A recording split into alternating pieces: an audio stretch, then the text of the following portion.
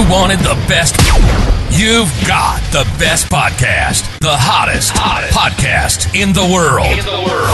The Chris Voss Show, the preeminent podcast with guests so smart you may experience serious brain bleed. The CEOs, authors, thought leaders, visionaries, and motivators. Get ready. Strap yourself in. Keep your hands, arms, and legs inside the vehicle at all times, because you're about to go on a monster education roller coaster with your brain. Now, here's your host, Chris Voss. Hi, folks. It's Voss here from thechrisvossshow.com.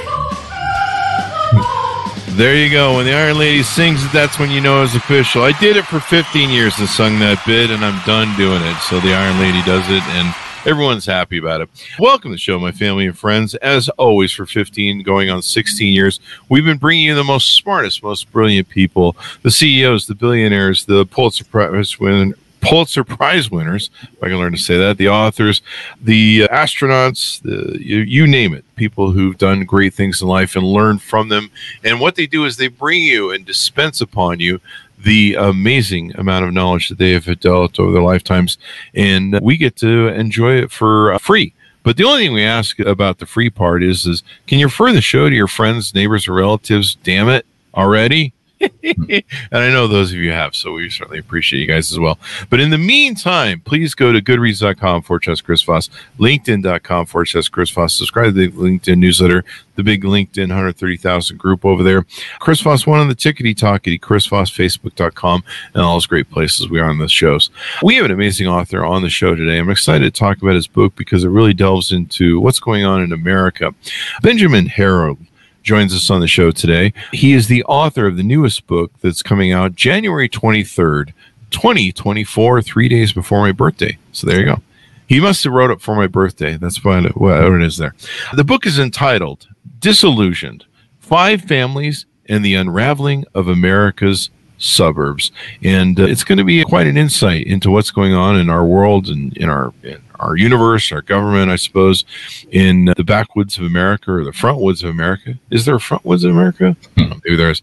Anyway, Benjamin Herold explores America's beautiful and busted public education system. His award-winning beat reporting, feature writing, and investigative exposés have appeared in Education Week, PBS NewsHour, NPR, and the Public School Notebook. Herold has a master's degree in urban education from Temple University in Philadelphia, where he lives with his family and has worked as a waiter, researcher, documentary filmmaker, and training specialist for rape crisis and domestic violence prevention organizations. Welcome to the show, Benjamin. How are you? I'm doing great, Chris. Thanks so much for having me. Thank you very much for coming. Congratulations on the new book. Give us any .coms. Where do you want people to find you on the interwebs? If you go to benjaminherold.com, you can find out about both me and the new book that's coming out, and at Benjamin B. Herold on X. There you go. So give us an upfront 30,000 overview in your words of what the book entails. Sure. Chris, we as Americans have invested so much hope and ambition and so many of our dreams in suburbia. The suburbs are where we go, where we want to give our children a better life. And that's a really powerful thing. But I spent the past several years in suburban communities outside of Atlanta, Chicago, Dallas, Los Angeles, and Pittsburgh. And I got to know 5 very different families living in those places. And what I found out was that the hopes and dreams that had brought those families to the suburbs are now crumbling beneath their feet. And this disillusionment that they're feeling as a result, it's fueling a lot of the angst and the conflicts we're seeing at suburban school board meetings all around the country. And, I'm sure you've seen a lot of the headlines about the conflicts that are raging across suburbia. And so, the challenge is, the problem that we face as a country is that these families are right. We were sold a bill of goods. We have all of these hopes and expectations about the suburbs being a gateway to the American dream and opportunity and the good life. But the reality is that's true for an increasingly small number of people. And, the fact is that suburbia is a Ponzi scheme. And as that Ponzi scheme falls apart, we're all in big trouble. I love it. Suburbia is a Ponzi scheme. So tell us Tell us what's going on with this. Is crypto taking over Suburbia? No, I'm just kidding. You never know. But the motivation for me to start the book was actually my own experience. So I grew up in a suburb outside of Pittsburgh. It's called Penn Hills. It's an inner ring suburb. And, my white family, when we moved there in the late 70s, and I grew up in the 80s and 90s, like, we had a great experience. And the public schools were really an engine of opportunity for me. Like, you can really very easily trace the path from my suburban upbringing to the middle class life I was able to build. But when I went back to Penn Hills and I started to get to know the families who are using the public schools there now, I learned a couple things. So one, the demographics have changed dramatically. We still tend to think of the suburbs as this kind of all-white, Leave It to Beaver wonder year space. But in reality, suburbs have diversified tremendously. And inside suburban public schools, non-white kids are already in the majority. And so in Penn Hills, what we saw is as that transition happened, the bottom kind of fell out of the community because all of the costs of delivering opportunity for my family back in the 70s and 80s got pushed off onto future generations. And that future generation that's paying the cost now is primarily African American. And why did that cost get pushed off? Were we investing in wars and some of the other things we're doing? What was I think in many ways, Chris, it even goes deeper than that. It's kind of the central covenant of suburbia. There was this illusion that we could have abundant services and great infrastructure and low taxes, and that this could last indefinitely. And the reality is that lasts for a couple generations as the suburb grows really quickly. The surge in new growth allows that dynamic to kind of take roots, even though it's never sustainable. But we get so attached to it that, we want what we want and we don't want to pay for it. And then what we've seen time and time again all over the country is that as the cost starts coming due, as the infrastructure starts aging, the schools start getting old, the roads need to be repaired, sidewalks need to be fixed, those kinds of things. Instead of paying for it, the families who were there originally move out. We move to a newer community where we can start the whole cycle over, and someone else follows us in. They come in expecting to get the same generous social contract that families like mine enjoyed. And what they discover is that they're kind of stuck with the tab for that. So they're kind of left with the bonds and all the financing and hey, someone's got to pay for this. And I imagine, go ahead. I would say, so in Penn Hills, for example, my hometown, what initially drew me back there was that the school system, which is relatively small, like most suburban school systems, it's a few thousand kids, they had somehow racked up a $172 million debt. And that was causing them to cut staff. It was causing them to slash services. Property taxes were going up. And so all of that rippled out into the community. So all of a sudden you had families who had gone there thinking they're going to build generational wealth. And the homes they've purchased, the values are now stagnant. Their taxes are going through the roof and the services are declining. So it's really a bum deal if you're not part of that first couple generations.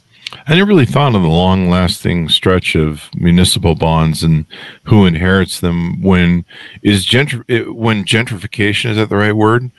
When an area, is it gentrification? What is it called when an area, it goes through, it reaches that point where it starts to change as like you say, the families leave and the makeup of it changes, but the homes are older, the neighborhood's older, and like you said, it needs more repair, but it goes through that kind of thing where eventually, the uppies move in and change it and improve it again or something. I don't know. It seems like, the cyclical nature of that. It's definitely a cycle for sure. And what we're seeing is kind of the gentrification is often happening in the cities. So in the 60s, 70s, 80s, what we saw is this kind of mass exodus of upwardly mobile white families out of urban areas to the suburbs. That's certainly the case with my family. But now what we're actually seeing is the reverse of that. So we're seeing upwardly mobile white families moving back into cities and gentrifying urban neighborhoods, and black and brown families moving out into the suburbs where homes are more affordable, where cost of living is often lower, those kinds of things. And so, the cycle kind of goes back and forth. But for a lot of families, what they end up experiencing is this kind of chasing the dream, but never quite being able to find it and realize it. Is that part of the victimization of that cyclical cycle of gentrification? Because I can kind of see how that might play in. People move into an older neighborhood because maybe it's cheaper. The homes have been there for 20 or 30 years, maybe, and then they can't take advantage of those poor things. And eventually somebody else comes along who's richer and more well-to-do and takes advantage of those people being stuck in that middle part. I don't know. Is that? Yeah, I mean, I imagine that. The central dynamic that I look at in the book is kind of what happens when the people who are able to move out of an aging suburb move out, and then someone else moves in. And the challenge is that the families who are moving in to these older communities, suburban communities, who often tend to be Black, brown, lower income, they're on the hook not just for the additional expenses that they face, but they're in effect paying for all of the opportunities that those wealthier families already got there. Wow. And do they inherit any value though from any of it, or is it all blighted? Part of, I think what the challenge that I hope to reveal with the book is this is a hard pattern to see. And it's hard for a couple of reasons. One is because it plays out very slowly. So it kind of unfolds across generations. And it also unfolds across space. It kind of ripples across a metropolitan area over time. So that's one challenge. And then the second challenge is we have a lot of myths about suburbia. We tend to, see a place as a suburb only when it's new, only when it's predominantly white, only when it's predominantly middle and upper middle class. When that changes, we stop thinking about it as a suburb altogether. And that's a problem. And one of the places that I spent a lot of time with and got to know in the book is Compton, California, which, in my lifetime has predominantly been synonymous with kind of urban blight. But Compton actually has this really rich suburban history. It was an all-white, bedroom community of Los Angeles up through the early 50s. The Bush family actually lived there. But we kind of forget all of that history after things start to change demographically and economically. There you go. And has it had to come around resurgent yet, or... Maybe not. I'm sorry? Compton, has it had a resurgence yet? Has it turned? Well, that was one of the really eye-opening things for me about the book is Compton actually ends up being the place of hope because, the bottom there really fell out in the 70s and 80s, and it went through a really difficult stretch that lasted for a couple of decades, mostly, most centrally in its public school system, which was taken over by the state and nearly bankrupt for years, and lots of violence and poor performance. But I spent a lot of time in an elementary school called Jefferson Elementary, and Chris, it's an amazing school, and it's, the family that I follow there was undocumented Hispanic parents who kind of had gotten marooned in Compton in some ways, but their children were getting a great education, a great opportunity, and really with this idea of reinventing the suburban social contract so that it's not just for white families, middle-class families, upwardly mobile families, but it's inclusive for all. Yeah. And then I imagine, when a neighborhood is kind of done its 20 or 30 years and the original families move out, the roads need to get repaved. There's more repair to an older, if you want to just envision it as a car, there's more repair to an older car than there is to a newer car. So, right. I mentioned the costs go up and everything else. Let me ask you this, playing, I guess, devil's advocate, is this possibly just a natural cycle to the ins and outs of what we started with Levittown, or is there something more sinister here at work? I think I might argue that it's both, Chris. I think that it is kind of the natural cycle of having built these communities that were intentionally and by design and often legally racially exclusive for their first, generation or two. The bill for that is going to come due at some point. And what we're seeing is the bill for that exclusionary policies are coming due now. And you mentioned the analogy of kind of the aging car, and that's a great analogy. And what I'd argue is it's actually, part of the challenge that a lot of older suburbs face is it's not just one aging car that has to be fixed. It's all the aging cars at once, because these communities were in many ways built almost overnight. So you had all of those roads and sewers and schools and infrastructure go up in 5-10 years. That means it's all going to need repairs at the same time too. So you can't kind of gradually budget and maintain it. And when the bill comes due, it comes due in a big way.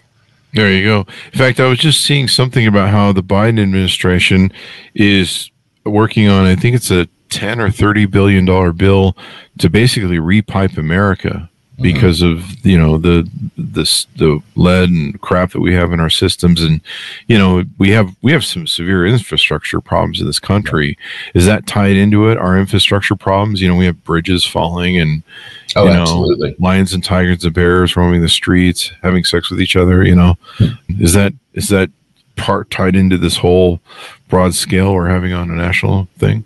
It is. And we tend to think of infrastructure as an urban or a rural issue. But a lot of suburbs are now 70, 80, 90, 100 years old. And again, like a lot of that repair coming due at once. And so in Compton, for example, what you see is in the wake of COVID and the federal infrastructure relief that came there, Compton and its school district got hundreds of millions of dollars and were able to do wonderful things with that money.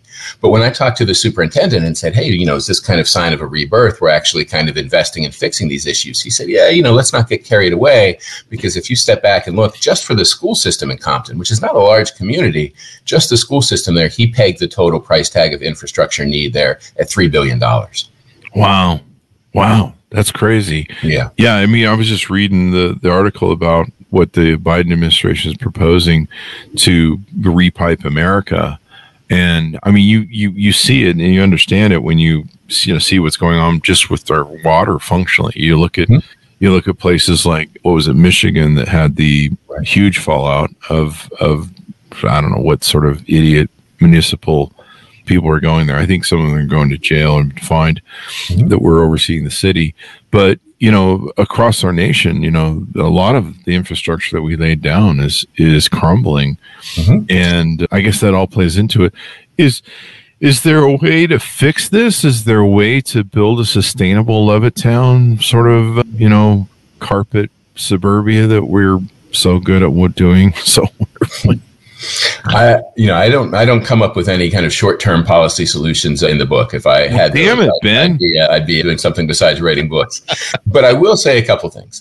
So one, you mentioned Levittown as an example, and I think there in America there is no way to build a sustainable, healthy community that is predicated on racial exclusion. And we still do that. We still try over and over and over again, including in some of the newer suburbs that we see around the country, one of which I feature in the book, which is a new ex-urban community outside of Dallas that ran into a lot of financial struggles as a result of its desire to remain exclusive. So that would be one.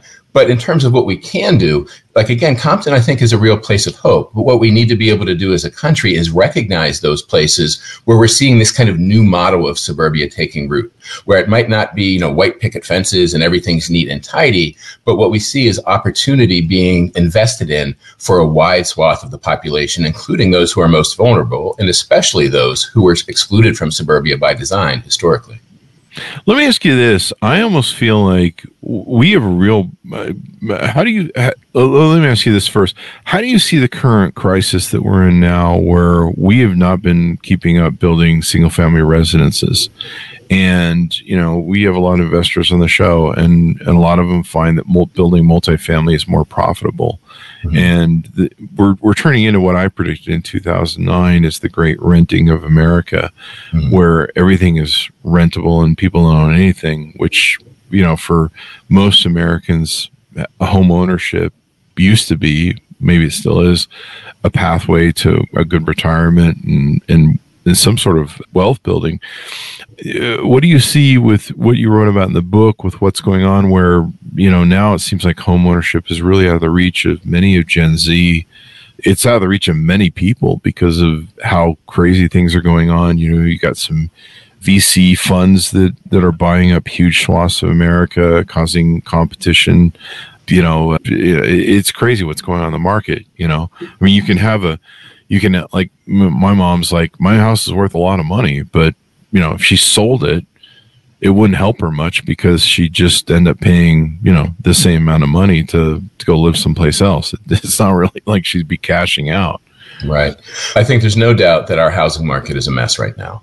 And in suburbia, I think, what we see is a legacy of kind of the opposite of what you're talking about, where we have prioritized single family housing and zoning so heavily, so robustly for so long, where it really kind of warped the market.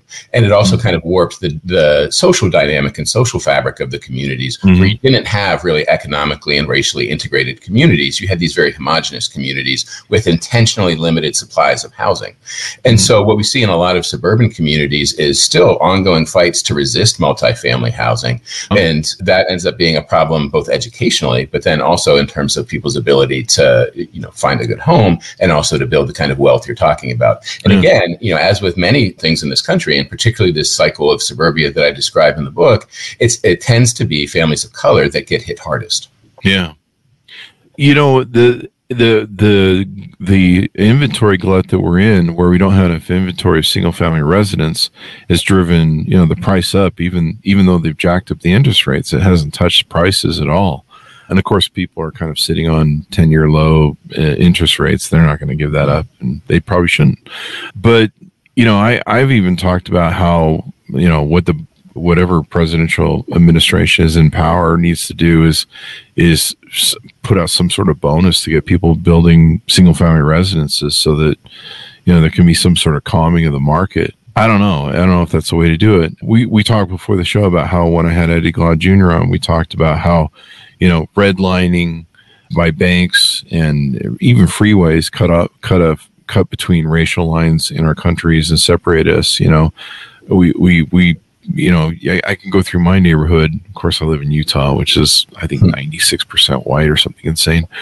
And I can't blame black people for not wanting to be here. It's damn ass cold. But it's a pretty unique state anyway. So I wouldn't advise anybody to move here. But you can tell I really like Utah at this point, huh? It's cold, damn it. That's what I'm saying.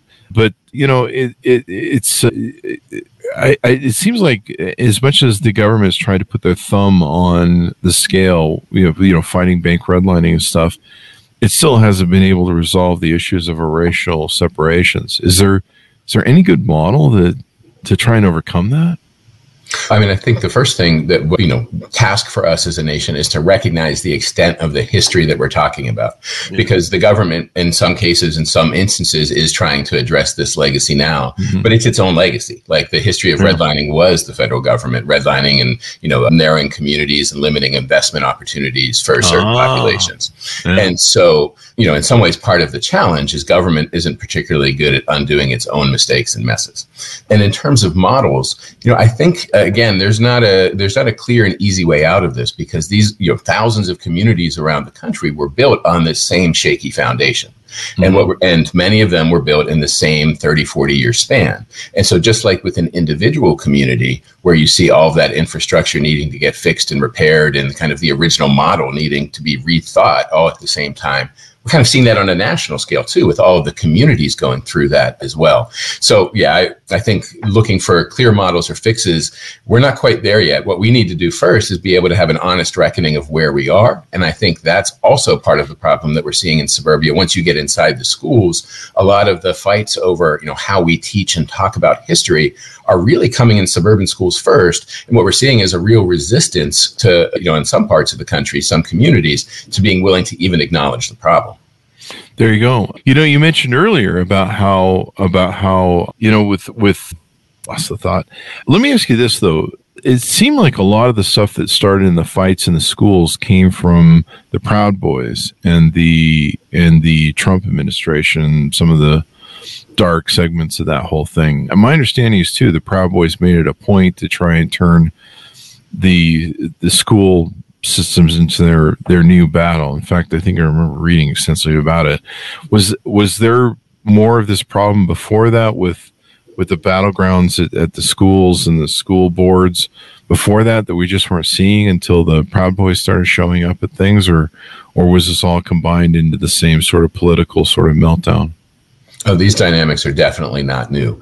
And so if you go back to the 50s and 60s, when a lot of these communities were developing, what we saw is a lot of right-wing and kind of, in some cases, far right-wing activity in suburbia, particularly among white families and parents. So one of the areas that I focus on is North Dallas. And, that was kind of the epicenter in many ways for the John Birch Society and some of the right-wing radio ideologues who were very popular with pretty extreme messages and ideologies back in the 50s and 60s. And what we saw was that went dormant for 20, 30 years. Never really fully went away, but it didn't have quite this kind of popularity.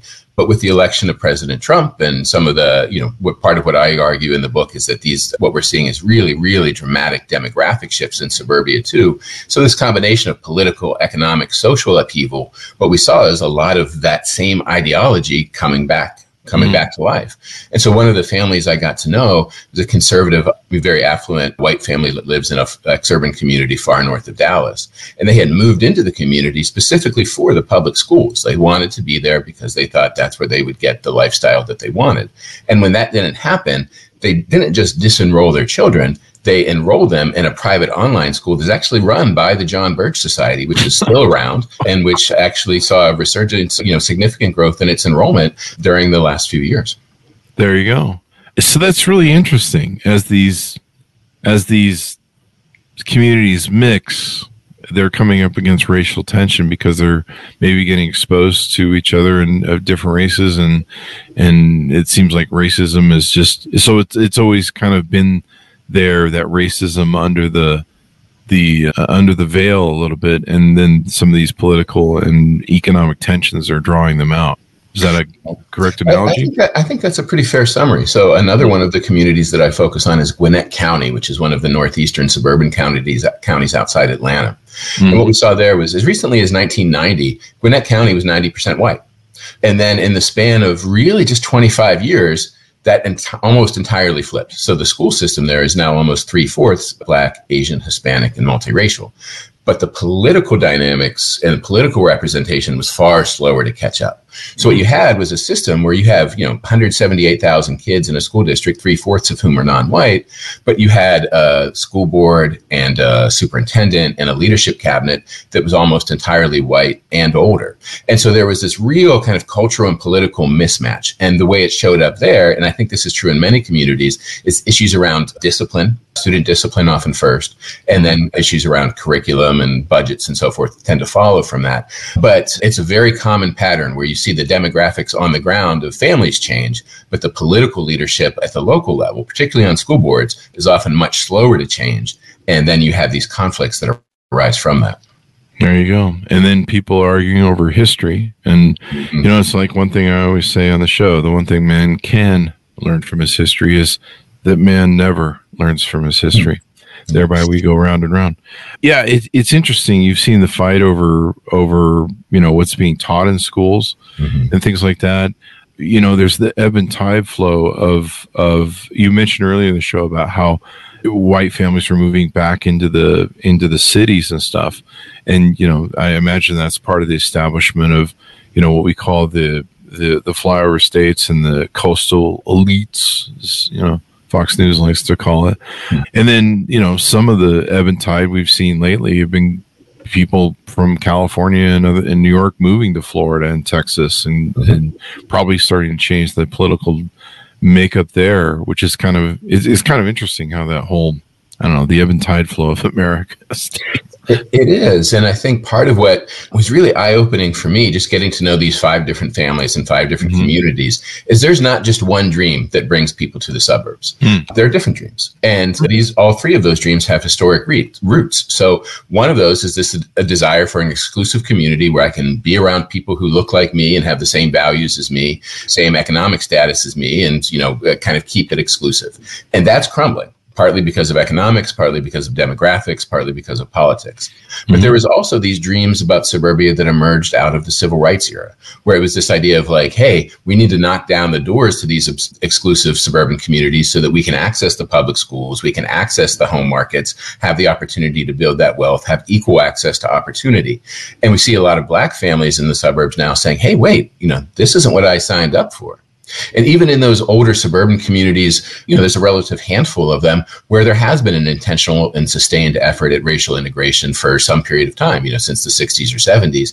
Even there, what we're seeing is folks who have pushed and fought and tried to sustain integration for 10, 15, 20 years, they're tired now. Like, it's not working well. Their kids are still dealing with challenges. They're tired of having the fight. And kind of there's a retrenchment happening where we're saying, okay, maybe this isn't an end unto itself. Let's just get in a community or in a neighborhood or in a school where my kids can be safe, where they can be affirmed, and where they can get a good education, whether it's racially mixed or not. So let me ask you this. That was the thing me and Eddie Glaude Jr. talked about on the show for his book on Baldwin. One of the problems in most of our neighborhoods in America, we don't see the other race. We still are highly segmented and separated by race. And so, we don't mix with each other. We don't mix with each other's culture as much.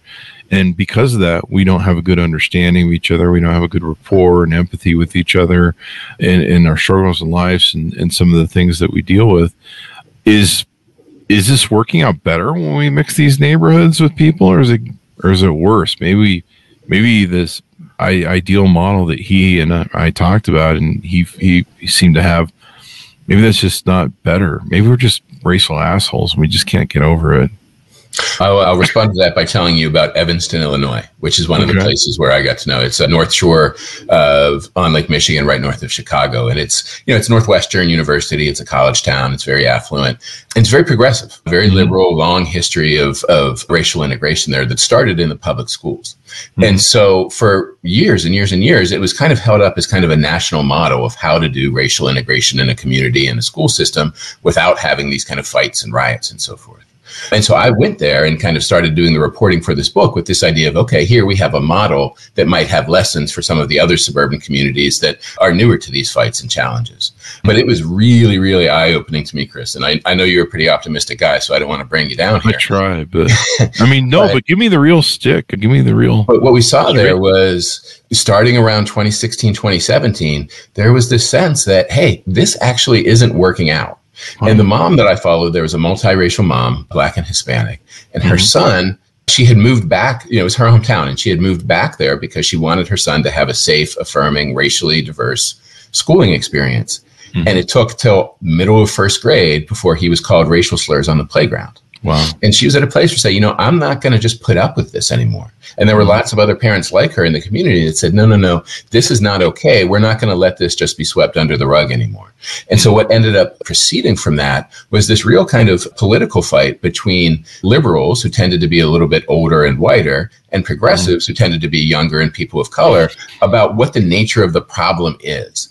And, and the kind of liberal contingent was more likely to say, hey, we just, if we invest in early childhood, if we kind of get everyone, the same resources, we'll be able to kind of work through this. But and we just kind of need to tinker around the edges, kind of almost more of like the Obama approach. But what we saw amongst a lot of the progressives was like, no, that's not the actual issue. What the issue is a systemic problem that we need to root out, root and branch. We need to pull that out from the bottom and really change things dramatically. It's not just kind of a technical policy fix. We need to change hearts and minds and budgets and all of the above. And so that's a really difficult thing for a community to go through, even a community that wants to, where there's a will for it, like Evanston. And so the tensions and kind of the disappointment that emerged there, that was a real eye opener for me of like, hey, we might have some bigger problems on our hand than I realized. Would a descriptive word for that be identity? The identity of the community, the identity of the neighborhoods? Yeah, I think that there's, in Evanston as a kind of a prototypical example, there was this kind of illusion that there was one identity that everyone could rally behind. And in reality, there were lots of different identities and experiences, some of which were visible and some weren't. And because the numbers have changed, because the politics have changed, because the economics have changed, now a lot of other voices that were historically kind of pushed to the margins about what's happening in suburbia are now front and center, and people are having to reckon with that. And maybe they don't want to reckon with them because they're, it's uncomfortable. There's shame. There's embarrassment. There's, I've watched a lot of Republican voters. I think there's a name for it, but I've seen a lot of them push back on the fact that we're changing as a country to where, there's going to be more people that are non-white than there are white.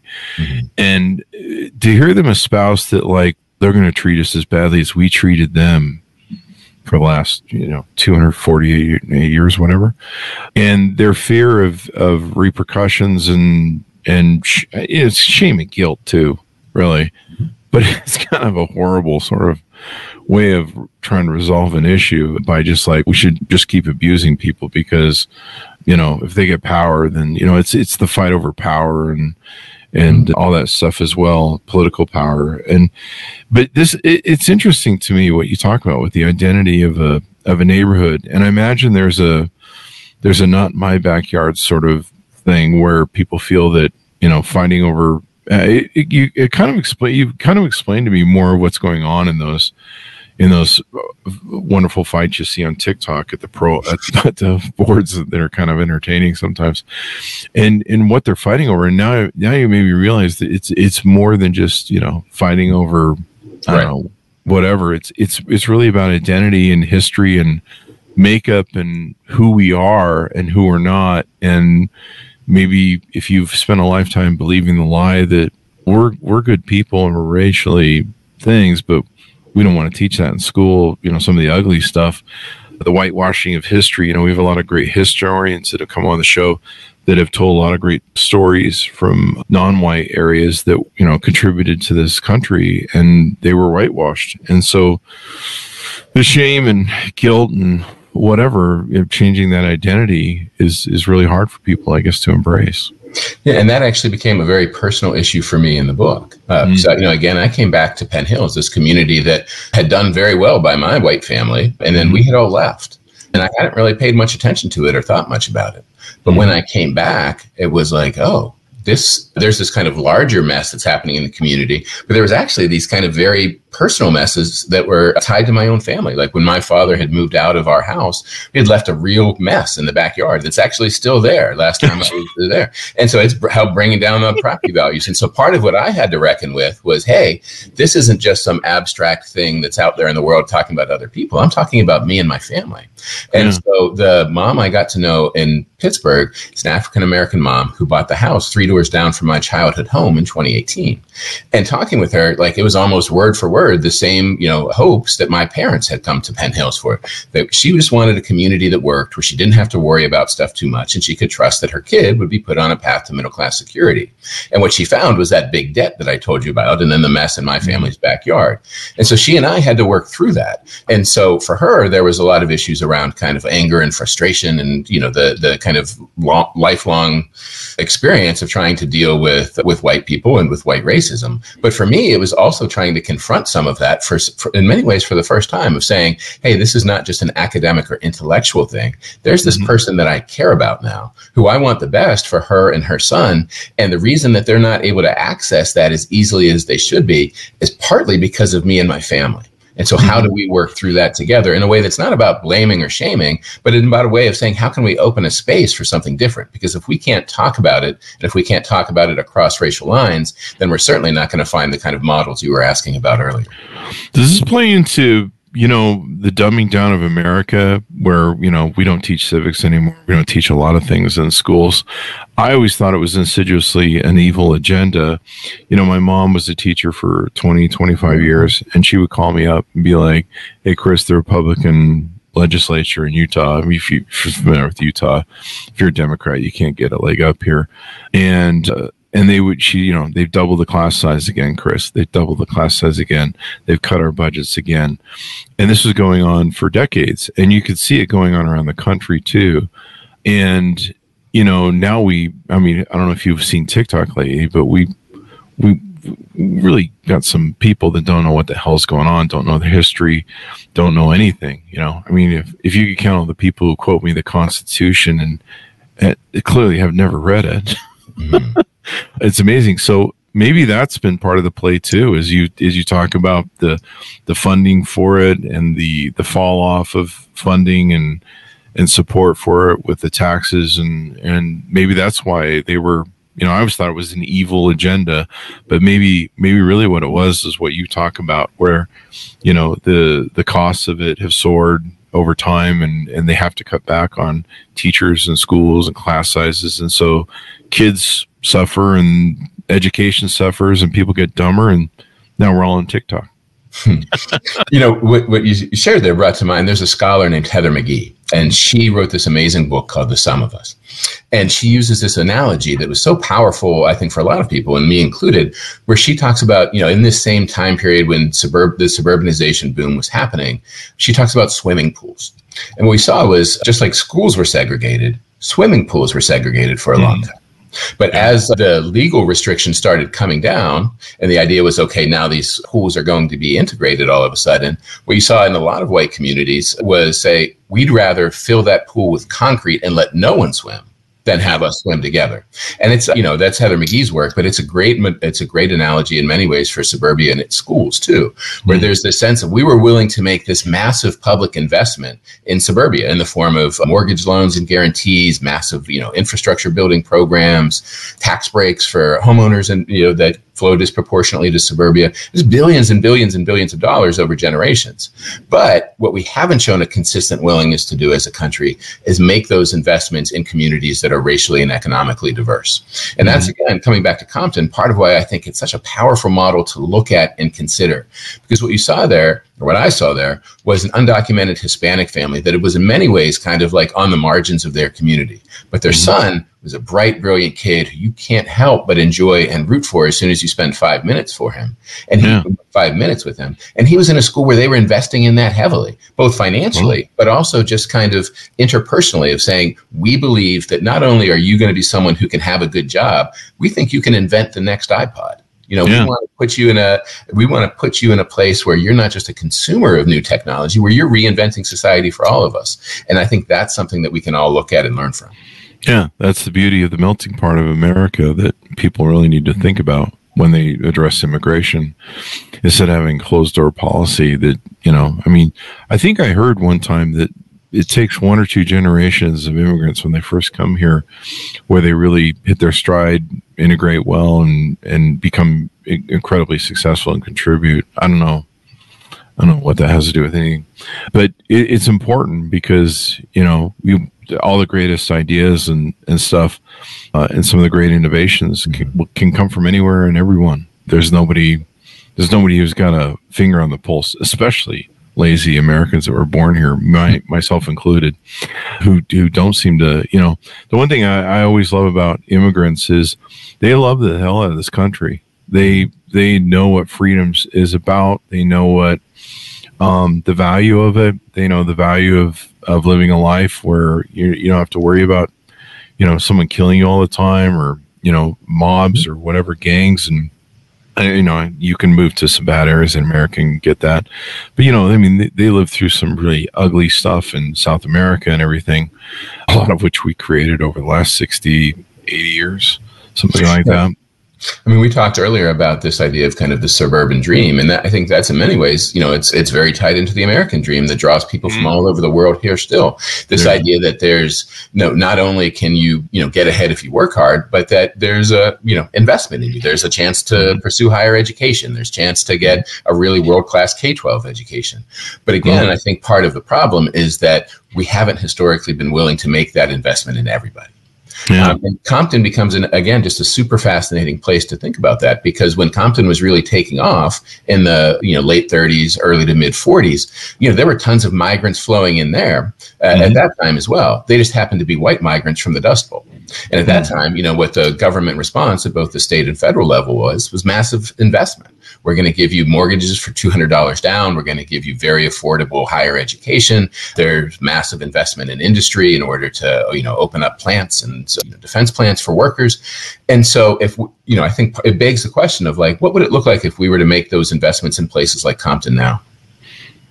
Yeah, and I think, didn't Compton get ignored for a long time? You had the Watts riots and the whole area was blighted for, I don't know. It's crazy to think, but now that you've addressed it, we can all take a look at it and go, how can we fix this? Is there more stuff that the government should be doing somehow? You already mentioned earlier in the show about how, they kind of mucked it up anyway. The worst thing you can hear from the U.S. government is we're here with the U.S. government. We're here to help you. Well, one of the things that I talk about in the book, again, was, COVID ended up providing this really interesting window on all these issues we're discussing. Because in many ways, it kind of shone this really bright light on these tensions and conflicts we're describing. But then this massive, federal investment that was made in kind of, propping up the economy and keeping people and systems going also kind of gave us a look at what the scale of the investment we might need is. So in a place like Penn Hills, they got, tens of millions of dollars and were able to address some of the mistakes that they had made over the years. But again, just like in some of the other communities we discussed, it's like a down payment on the investment that's actually needed. It's by no means the sum of what's needed. There you go. Deeply insightful, man. You've put me back on the rocks of whether or not we can actually live together, because we're just assholes for human beings in the end when it comes down to it. But maybe there's hope. Hope springs eternal. I'll try and I'll call it A-God and see what he's up to these days.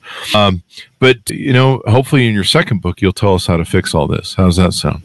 I hope so. I would like to know myself, but I appreciate you having me on. And again, I think part of it, being able to have the kind of honest discussions about the history that we often overlook and about the examples of really what the American dream looks like now that we tend not to recognize because it looks different than it used to. I think those are two really good starting points. And I appreciate you having me on to have that conversation. I appreciate you coming on. And maybe that's what we need to do. We really need to rethink the American dream or renew it or what's the thing where people get remarried after they've been married for a while? Yeah, renew our vows. Renew our vows to the American dream. And again, that was something, for me, ended up being one of the real personal journeys of the book was coming to a very different understanding of that for myself about what the suburban dream means and what it looks like for me, not just from my own experience, but getting to know that mom who, bought the house 3 doors down from my childhood home and saying, hey, if there's a dream that's going to work in modern day America, it has to work for both of us. There you go. Has to work for everybody. Thank you very much, Ben, for coming on the show. Give us your .com so people can find you on the interwebs. I'm at benjaminherold.com and at Benjamin B. Herold on X. And again, thanks for having me. It was a pleasure being here. Thank you. And friends and families, order it up wherever you find books are sold. Disillusioned, 5 Families in the Unraveling of America's Suburbs, January 23, 2024. And as I always say, the one thing man can learn from his history is that man never learns from his history. So let's learn some stuff, read the book, and figure out how to fix all this. Thanks so much for tuning in. Go to goodreads.com/Chris Voss, LinkedIn.com/Chris Voss, all those crazy places we are on the net. Thanks for tuning in. Be good to each other. Stay safe. And we'll see you guys next time.